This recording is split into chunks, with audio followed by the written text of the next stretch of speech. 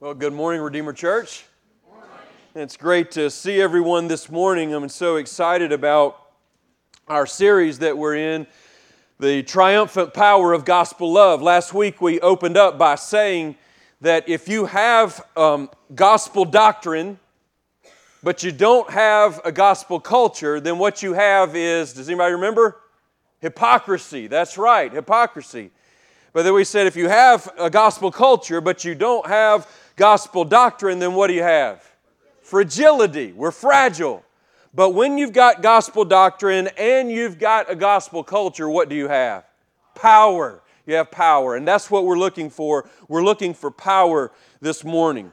And so I want to begin by telling you that when I was a kid, I loved to swim. I loved it. And when I say I love to swim, I'm not saying I love to be around the pool and just kind of jump in and jump out and play games around the pool and get wet. I literally love swimming. And I would go down to, lived in Childersburg and lived on Indian Hills Circle, and the street behind us was Indian Hills Drive, and we had a pool that had been made back in the early 1950s, and we called it the Cement Pond. The reason we called it the cement pond is because it was cement and it was like a pond, okay? It's not like the pools that we have today. But we would go down to the cement pond and swim all the time in this neighborhood pool. Mom would have to drag us home. But for me, I loved swimming underwater. And I would be like this little Jacques Cousteau. If you guys remember watching that show, I guess back in the early 80s, late 70s, and I would explore underwater. And as I was a kid, I would go down and swim and be underwater, and I knew exactly how long it took me to swim underwater from one end to the other. I knew all the rungs on every ladder that was in the pool. I knew the details of the drain at the very bottom of the pool, and I explored. I even knew that at what point down the slope to the deep end that my nose would go underwater so that I wouldn't breathe. I mean, I was just very familiar with the cement pond, and this is my point, is that after a number of years swimming, the cement pond got a little old. And I remember my dad took me and my brother Scott to Montgomery on a business trip, and we stayed at the Holiday Inn. It was called the Holidome. If you guys can remember that hotel in Montgomery, but they had a pool that was both inside and outside.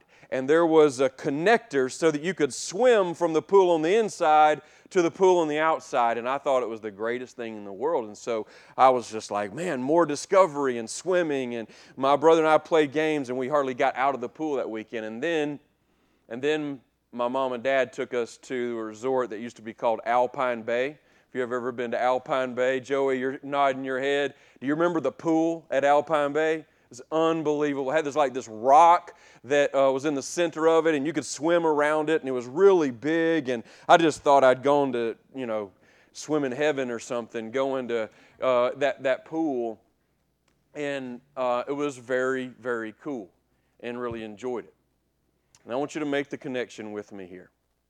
This is what I'm afraid of.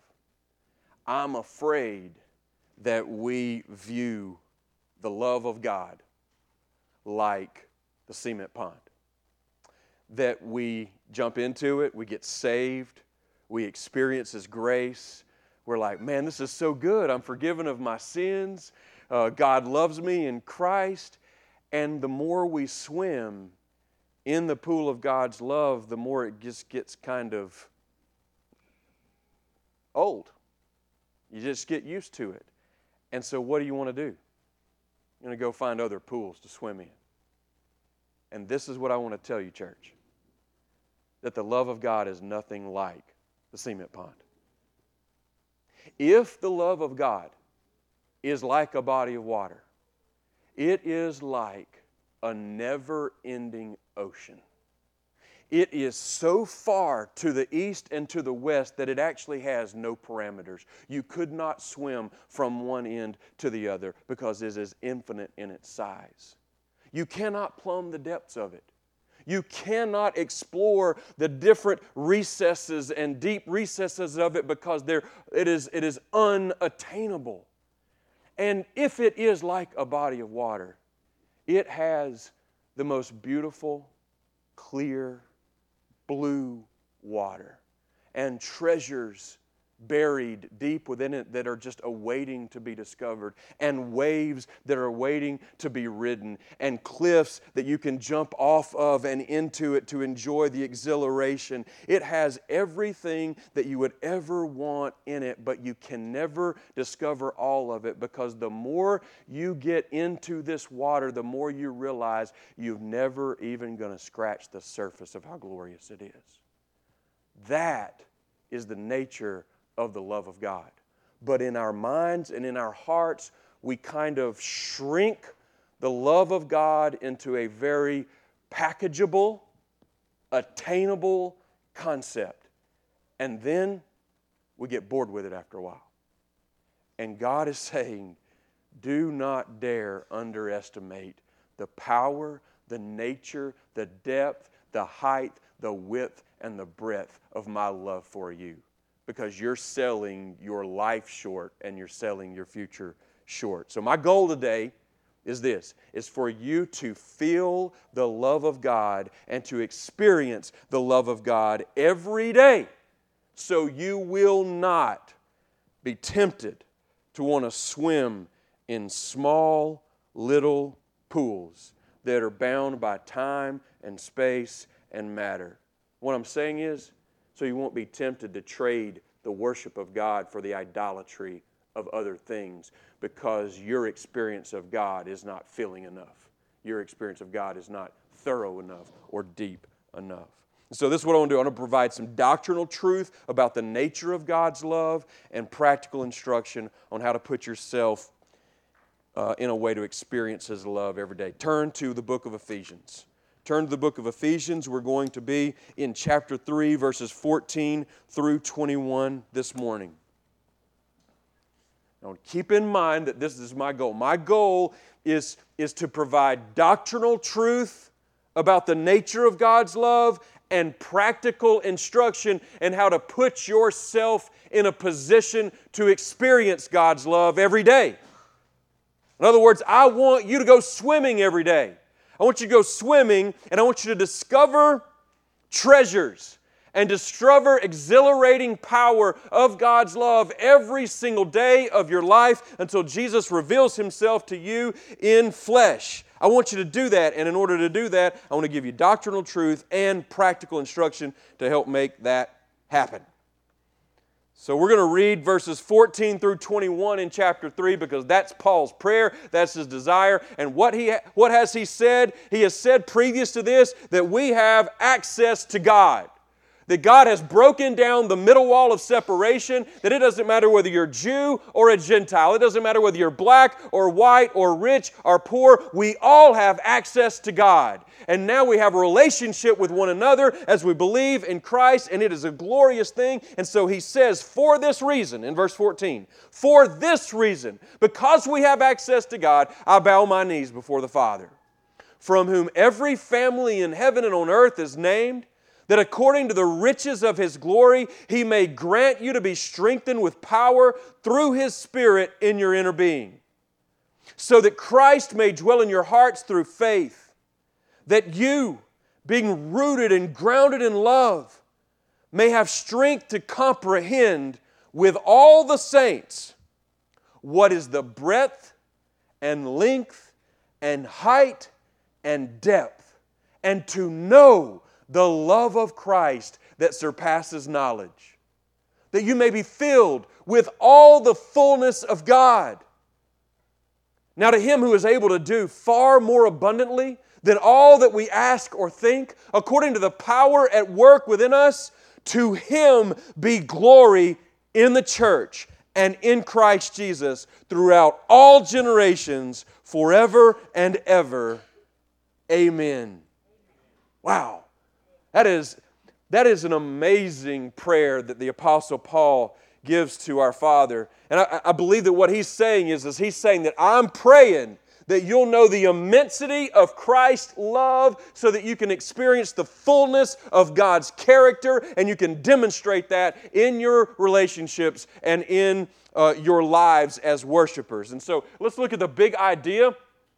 The big idea, I believe, from this passage is that we should strive to know the bigness of Christ's love so that we can be filled with the fullness of God's character.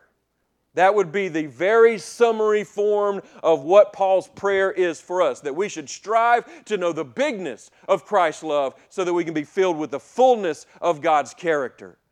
And I will tell you that part of my summation of being filled with the fullness of God's character is not only does he say that you'll be filled with the fullness of God, but for the next 3 chapters, Ephesians 4, Ephesians 5, and Ephesians 6, what is that all about? It's all about us having the character of God and demonstrating that character to the watching world. So let's strive to know the bigness of Christ's love so we can be filled with the fullness of God's character. And so the first thing that we're going to do is we're just going to make some observations about Paul's prayer that'll help us have a heart of love. All right, so I've titled the message, A Heart of Love. And the idea here is that we will have a heart full of God's love so that ultimately we'll have a culture of God's love. And so let's just make some observations about Paul's prayer that'll help us develop a heart of love. And we want to see, first of all, the motive of his prayer.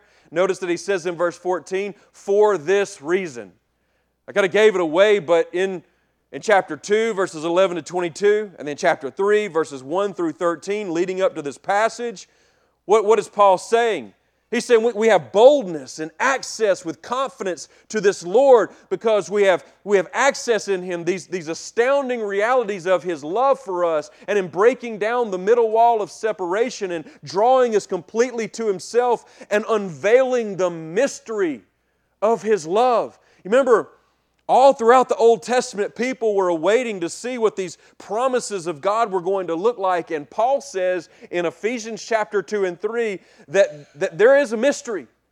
It was once concealed, but it's now revealed.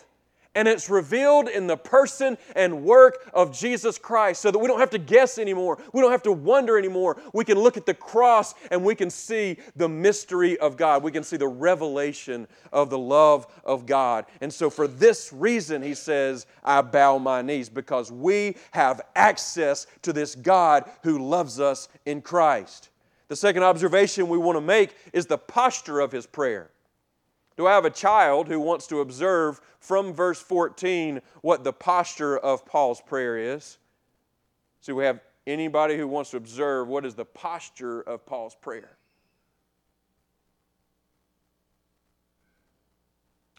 Gar? He's bowing, that's right. And what is he bowing, Abigail?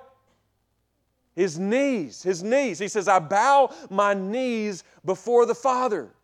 What does bowing demonstrate? Church, what does bowing your knees demonstrate?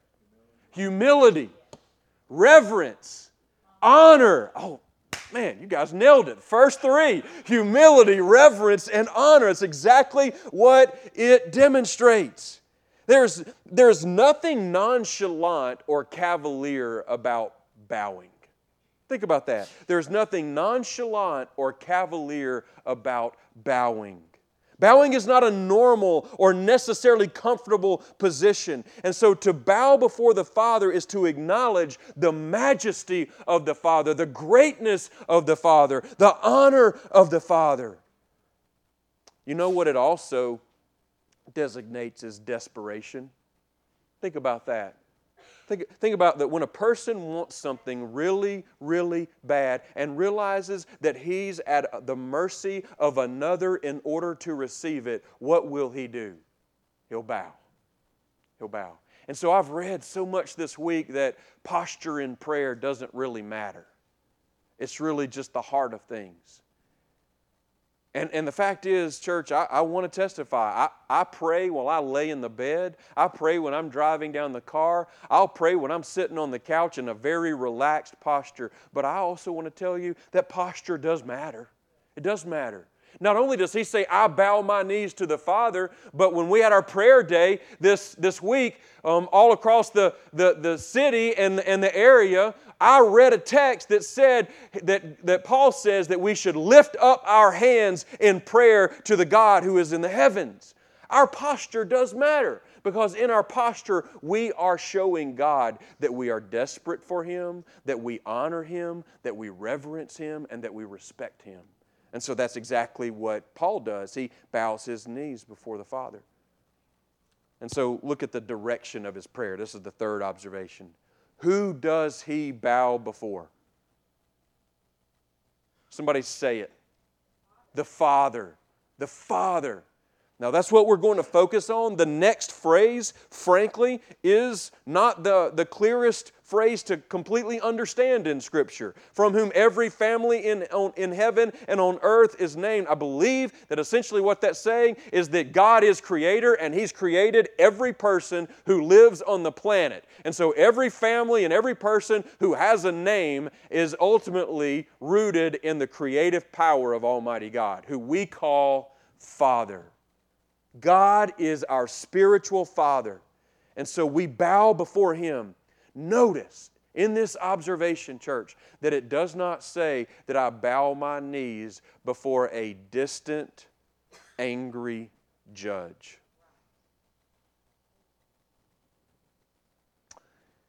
I've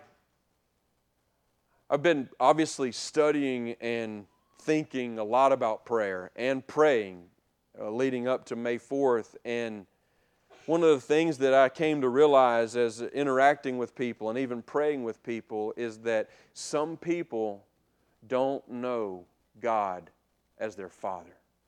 They can't just boldly approach the throne of grace with confidence that they know that their Father hears them and loves them and wants to hear from them. They approach Him more like He's this distant, far off, isolated individual that if somehow they say the right words, it might be possible that He might hear them and He might be inclined to listen to them and do what they ask Him to do. Church, when Paul goes and addresses his Father, he knows that he is running into the arms of someone who not only loves him infinitely, but has infinite power to alter the course of his life because His love is that great for him. So when you and I go to the Lord, let's go to Him as our Father who loves us and cares for us, and we know He's got the power to change our lives and our circumstances and our situations. The direction of his prayer is the Father.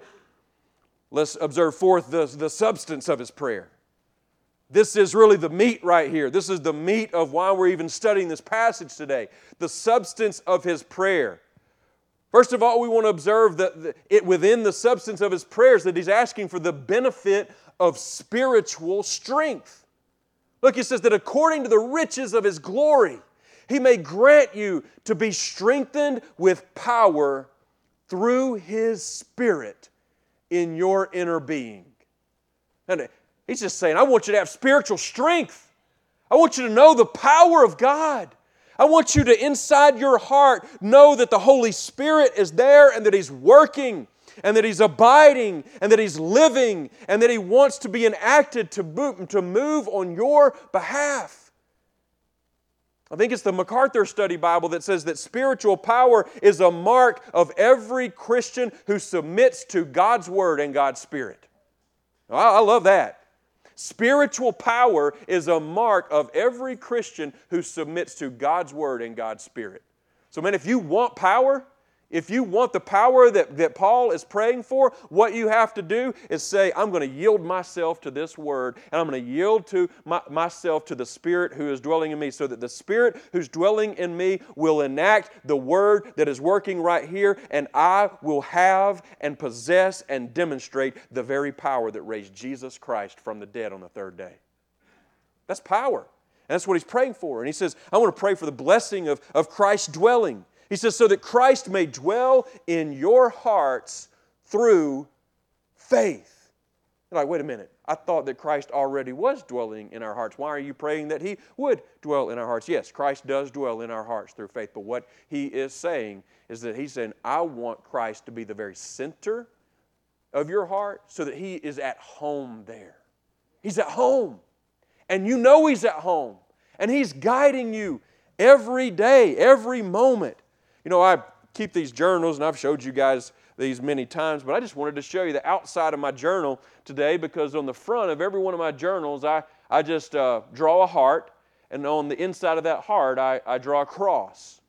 And the reason I do that is because I keep my journal in my Bible. And when I open it up to study the Bible and make notes, my chief aim is that in reading the Bible and having faith through the power of the Holy Spirit, that Christ will be at home in my heart. That He will be the centerpiece of my heart. That He won't be the peripheral. He won't be kind of a subset or subpart of my heart, but He will be enthroned on my heart so that He will not only be at home, but He will have power to act in every one of my circumstances, situations, and relationships. And so Paul says, I pray that you'll have Christ dwelling in you and He'll be at home in you. And then look, church, keep looking at the text, because he says, I pray that you'll have the knowledge of Christ's love. That you, being rooted and grounded in love, may have strength to comprehend, that is, to understand, to feel experientially with all the saints what's the breadth and length and height and depth, and to know the love of Christ that surpasses knowledge. That word rooted right there is a farming term. And then the word grounded is a construction term. And what is he saying? He said, I want you to be solidly implanted in the love of God. I want you to be immovable in the love of God. I want you to be indestructible in the love of God. I want you to be so fixed in the love of God, Satan and all his demons can come at you and you will not be moved because you are grounded in Him. That's his desire. And so, what is interesting is that the love of Christ surpasses knowledge. And yet, what is he praying that we will know? The love of Christ. And so, church, I want us to just pause right here for a moment. And I want us to meditate on the love of Christ. Because I know that God wants us to know His love, because Paul has been sharing it in Ephesians this entire time. And so, Daniel, if you want to put up on the screen some of the aspects of the love of Christ. This is just a meditation of the love of Christ for us as I've seen it in the book of Ephesians. But church, if we ask the question, what is the nature of the love of God, the love of Christ for us? His love is a selfless love. Jesus sets as His highest priority not His comfort, not His safety, not His rest, not His peace, but rather He lays aside His rights, He lays aside His privileges, He lays aside His dignity, and He gives us His life. His love is a selfless love. We've studied it in the book of Philippians where he just said, you know what? I'm just going to lay aside all the privileges and rights of my glory, and I'm going to come and I'm going to have the most humiliating birth, and I'm going to live the most humiliating life, and I'm going to die the most humiliating death on behalf of these people whom I love so that they can know the selflessness of it. Church, Christ's love for us is a selfless love. It's also a substitutionary love. Jesus inserted Himself into human life and took on Himself the sin that was our fault. He made our sin His responsibility. Like Justin, Jesus made your sin His responsibility. Carl, He made your sin His responsibility. Now, when we're talking about fair and just and right, Carl, your sin is whose responsibility? It's yours, isn't it? But Christ made it His responsibility. Why? Because He says, I'm going to come in and I'm going to substitute myself for Carl Henson. I'm going to come in His place. That's a lot of love. Amen. Amen. And so He took our punishment and put it on Himself. It's a substitutionary love, and it's a saving love. It's a saving love. Jesus rescues us from the pollution of our sin and the power of our sin and the penalty of our sin. And He doesn't just put us on level playing ground. He carries us all the way over to Himself, and He gives us the purity of His righteousness and the power of His resurrection and the promise of His presence forever and ever and ever. And He says, I'm not just going to be a rescuer, I'm also going to be a deliverer, and you're going to experience the fullness of all that I am and all that I have because I love you that much. It's a saving love. Now I just want to pause right here and say, if you have not been rescued from your sin and you have not been delivered all the way over to Jesus Christ, you have that opportunity today. If you will just believe in Him, if you will trust in Him, if you will say, I want to exchange my life for His life, and I want to exchange my form of righteousness for His righteousness, you can know His saving love. It's a saving love. It's a sanctifying love. Jesus loves us in a way that makes us holy in our position with God and in our practice before God. Like Jesus always seeks to make us more and more like Him in character, in righteousness, in love. Church, just, if you don't mind, close your eyes right now and think about this.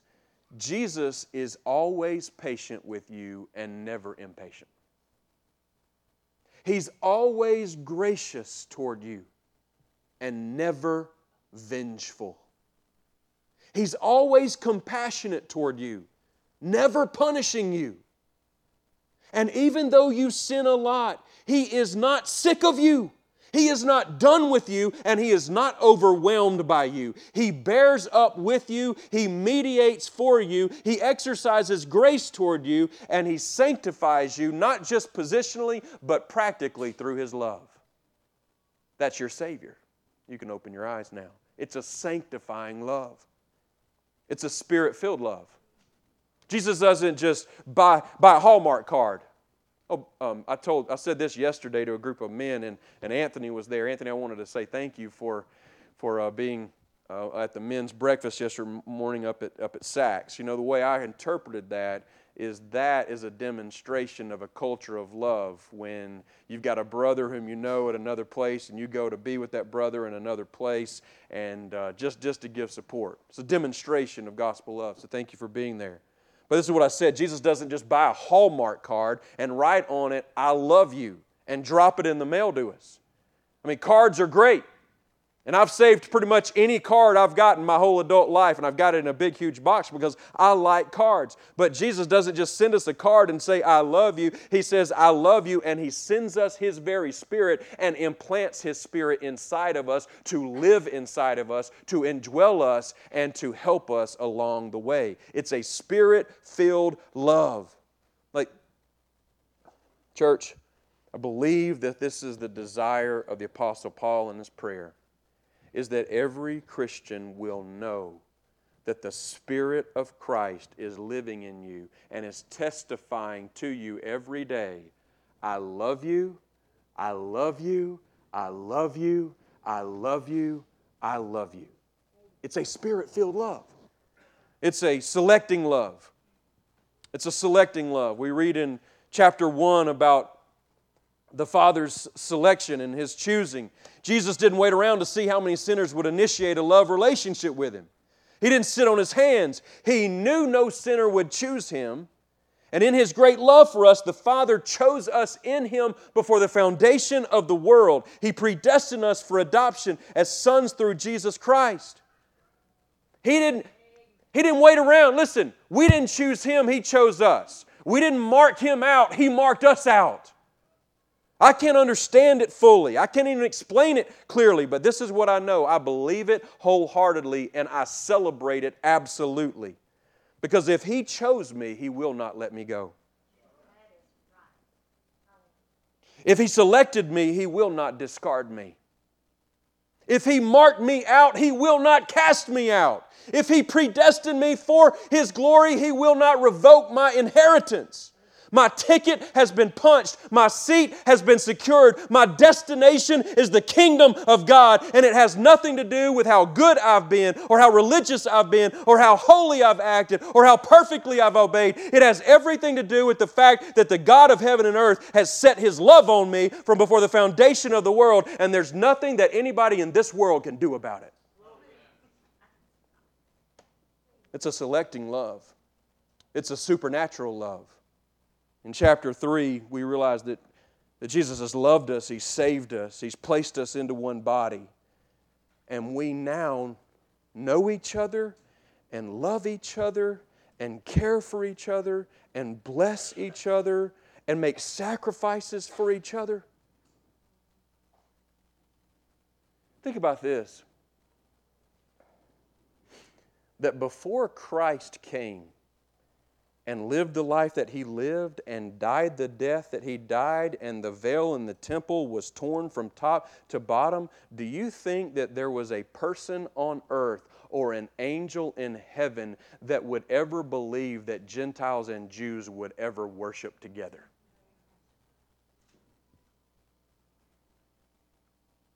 But Jews and Gentiles start worshiping together.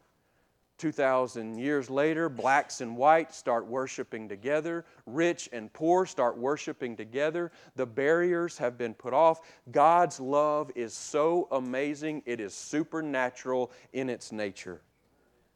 And can it be that I should gain an interest in the Savior's blood? Died He for me who caused His pain? For me who Him to death pursued? Amazing love, how can it be that Thou, my God, shouldst die for me? Amazing love, how can it be that Thou, my God, shouldst die for me? He left His Father's throne above, so free, so infinite His grace, emptied Himself of all but love and bled for Adam's helpless race.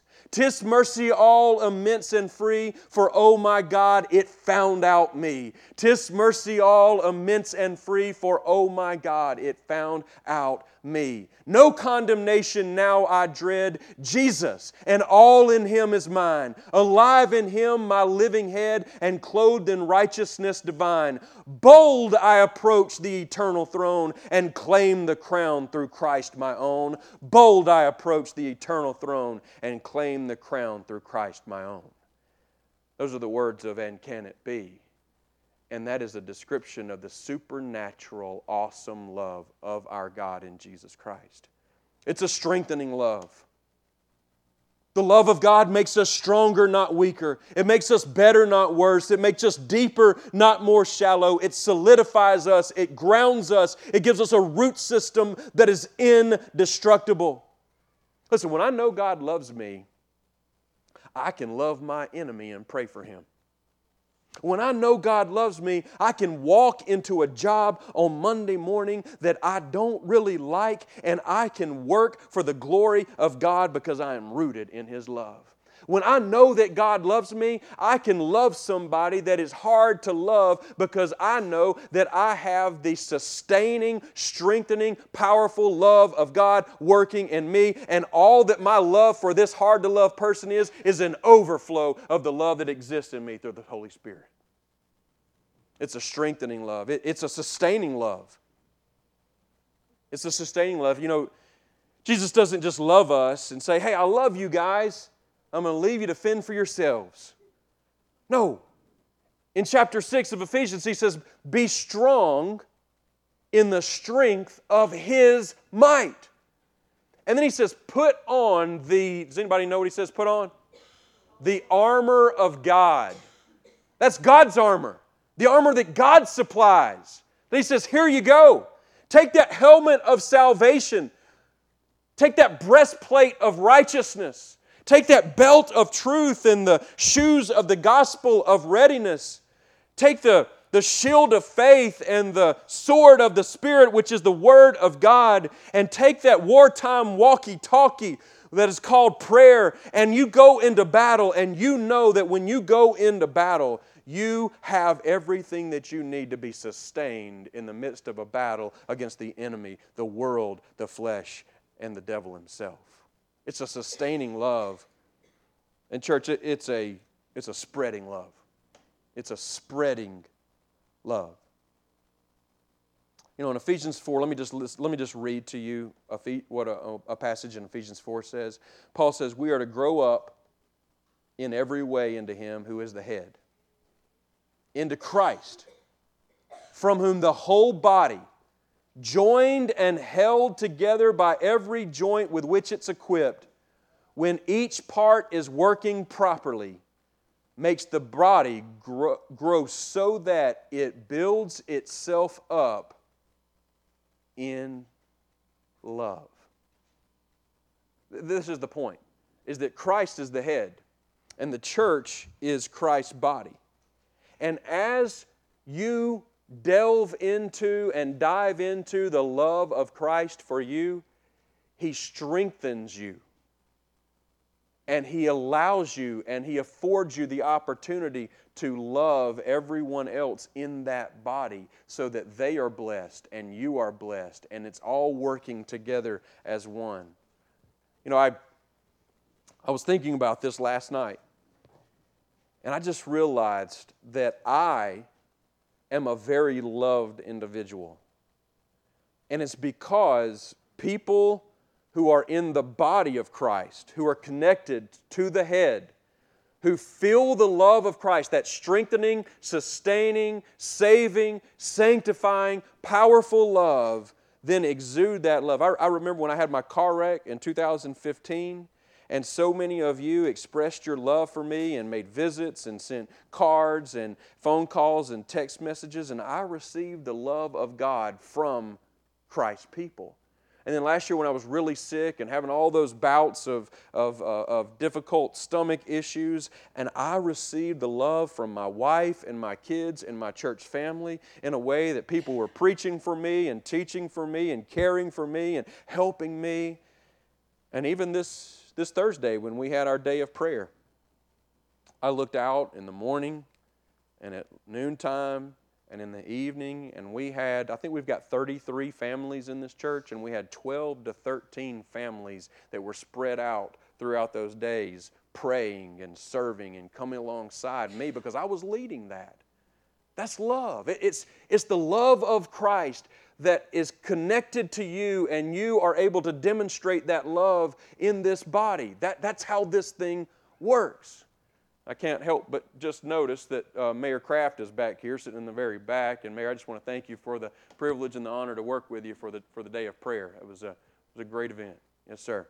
So it's a spreading love. Now I just want us to see what is the nature of the love of Christ for us.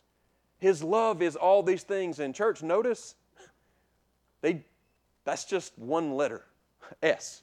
I mean, we could go through the alphabet, all the way A to Z, and we could just be here forever talking about His love because it is that good and it is that great. And so let's go back to the passage because He says, I want you to be rooted and grounded in love so that you can comprehend what's the breadth and length and height and depth and to know it and how it surpasses knowledge. And all we're saying is through this is that we are scratching the surface, and in scratching the surface, we are so blessed to have a God who loves us in Jesus Christ. And we see He wants us to have the fullness of God's character. He says that you may be filled with all the fullness of God. And how do we do that? By knowing the love of Christ. Okay, let's make the final two observations. We see the confidence of His prayer. He says, now to Him who is able to do far more abundantly than all that we ask or think, according to the power at work within us. Man, why does Paul have confidence that his prayers can be answered? Because God's power in us is unrivaled. It's unlimited. It's incomprehensible. That is the power of God abiding in us through His Spirit. And so, church, I want to just convey this to you. When we pray, let's pray with great confidence. Let's pray with great amount of belief that God is going to do what we ask Him to do because He controls the heavens and the earth. And He controls everything that exists. There is no maverick molecule in the universe. And so He controls it. Let's believe it. Let's trust Him the way Paul did. And let's look at the goal of his prayer. Now check this, church, right there at the very end of our passage. The goal of his prayer: to Him be glory in the church and in Christ Jesus throughout all generations, forever and ever. Amen. Now, the goal of the prayer is the glory of God. And I want to ask you, where is the glory of God going to be demonstrated according to His request? In the what? Church. In the church and in Christ. You ask the question, why is church so important? Why are we so big on church? Because the church is the manifestation and the demonstration of the glory of God. And if there is no church, there is no manifestation of the glory of God in our world today. And that's why we press into the church, not isolate ourselves from it. That's why we press into relationships, not stay in our homes by ourselves. That's why we press in, because the church is the demonstration of the glory and love of God in Christ Jesus. That's the goal of his prayer. By the way, there has been somebody who has been at home for 8 or 9 weeks, Carolyn. What was it? How many weeks was it? 10 weeks.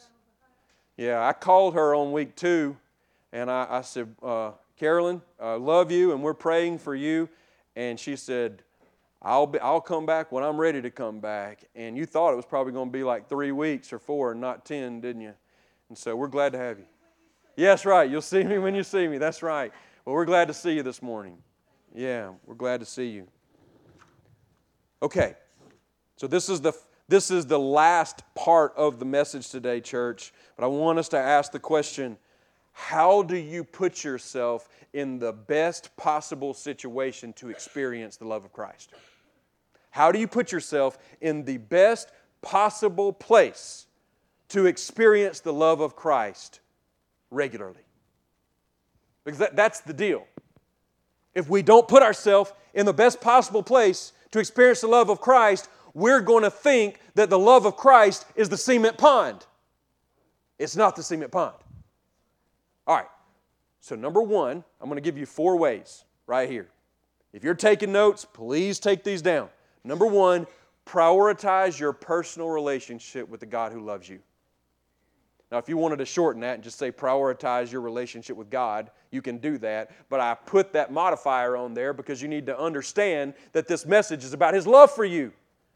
And so you want to prioritize your relationship with God because He loves you. So prioritize it. And so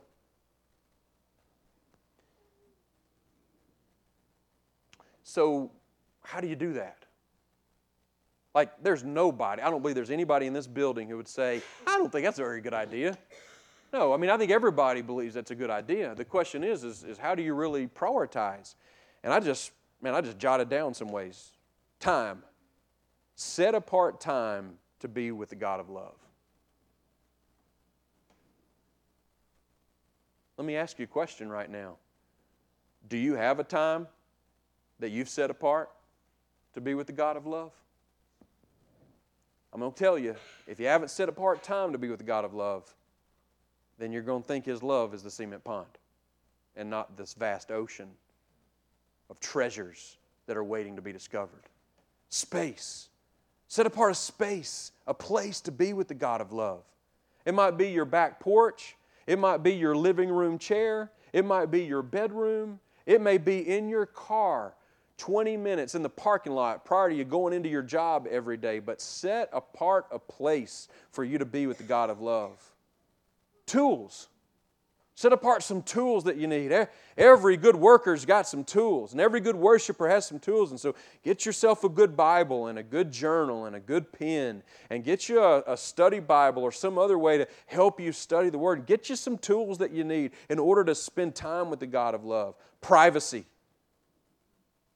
Set apart yourself to be with the God of love. Focus.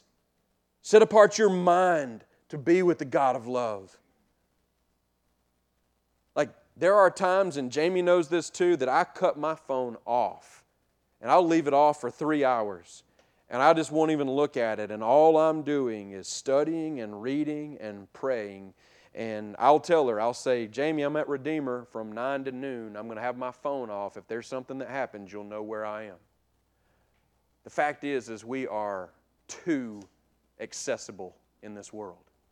And when we are too accessible, then God is not accessible enough to us, because we're going to be distracted constantly by this thing.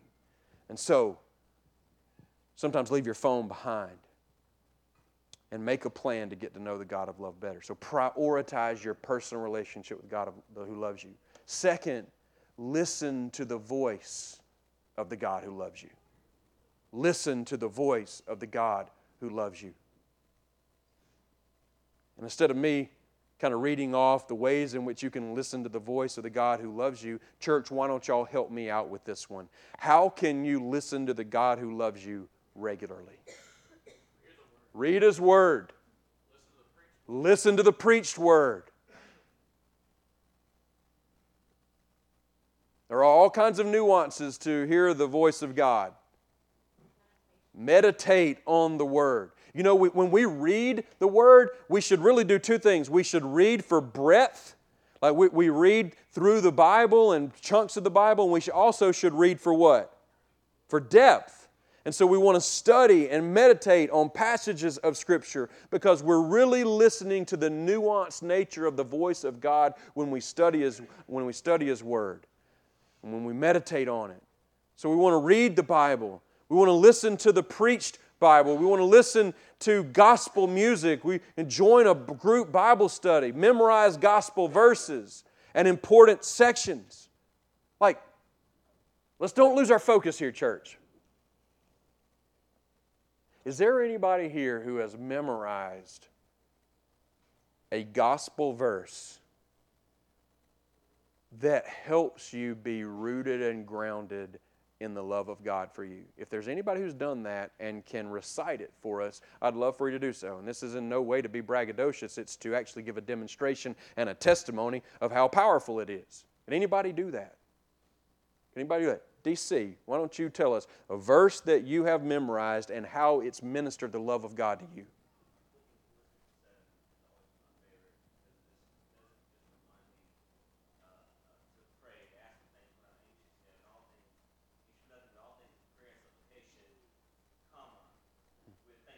Mm.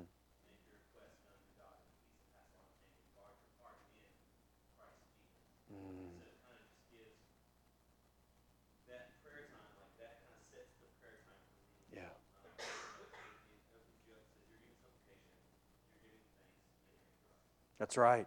It roots you, doesn't it? It grounds you in who He is and what He does for you. That's super. That's excellent. We'll get one or more testimonies of how that can work. Misty. Mm. I like that one because there's times that I can be controlled by fear. Mm-hmm. And so I'll recite that in whatever situation I'm in. If fear not, for I am with you, be not dismayed, for I am your God. I will strengthen you, I will help you, and I will uphold you with my righteous right hand. Mm.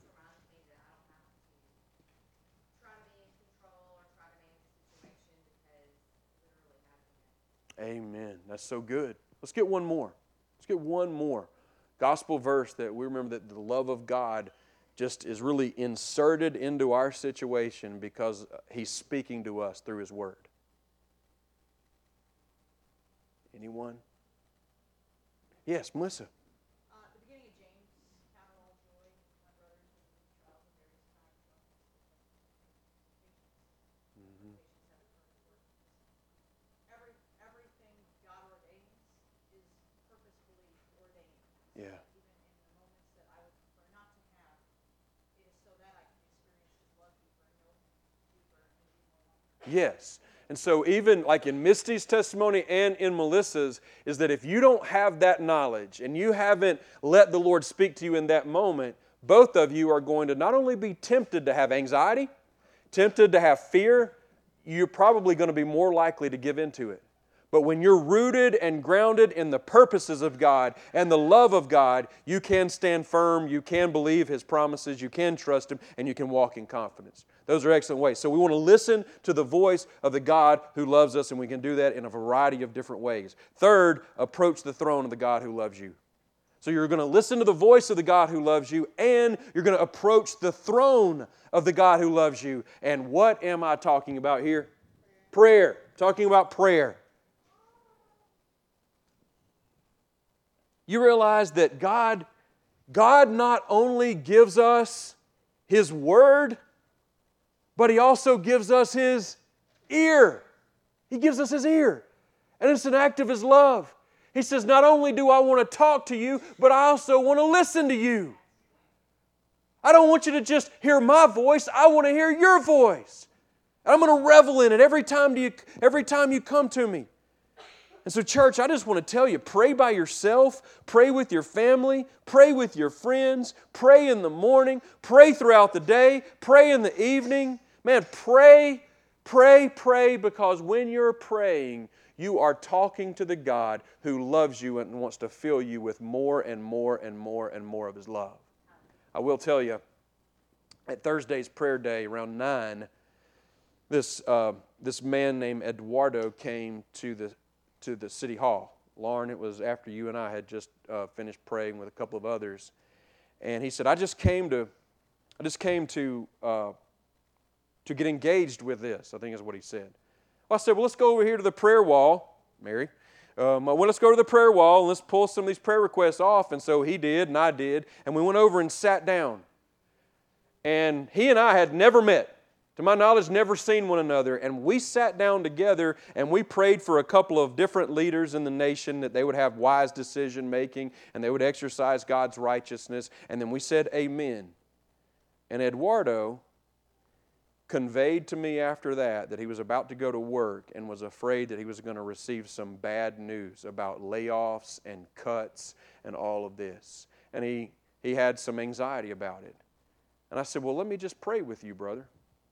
And so we prayed a little longer, and we prayed for him and his family and his co-workers and that company, and we pled for grace, and we pled for mercy, and we pled for God's love to be deep and rich. And he left, and he went to work. And he came back 3 hours later and looked me up at the noontime prayer time, and he said, "God heard our prayers. My job is secure." I'm telling you, the Lord loves to hear the voice of His children. Let's bend His ear. Let's bend His ear. The final thing I want to tell you is be with the family of the God who loves you.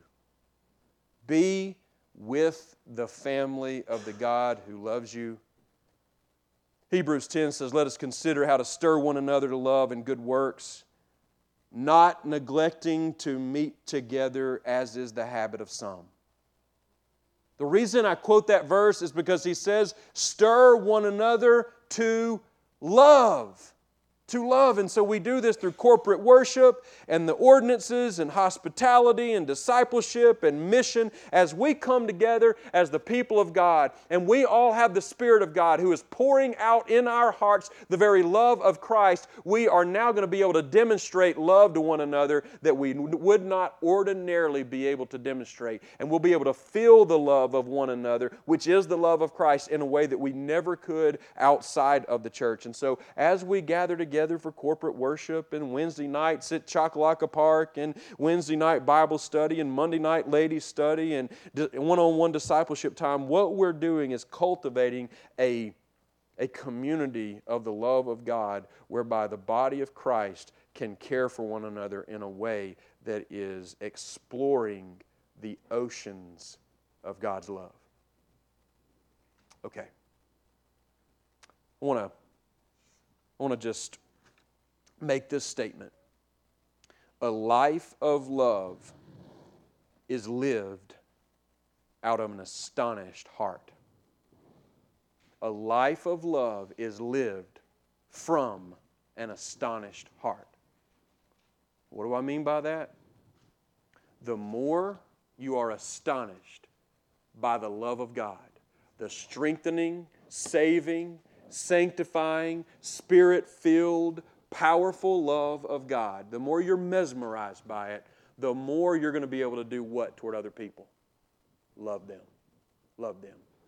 But you start shrinking your astonishment, You stop listening to that voice. You stop bending His ear. You stop setting aside time to be with Him and focusing on Him, then that thing's going to shrink down to the cement pond, and the little bit of love that you have to offer is nothing but leftovers of what you found out about God 10 years ago. Let's don't go there. Let's swim in the ocean of the love of God so that we can pour out fresh experiences and demonstration of the mighty love of God through the Holy Spirit. Can I get an amen? Amen. All right, let's sing a song and then we're going to celebrate communion.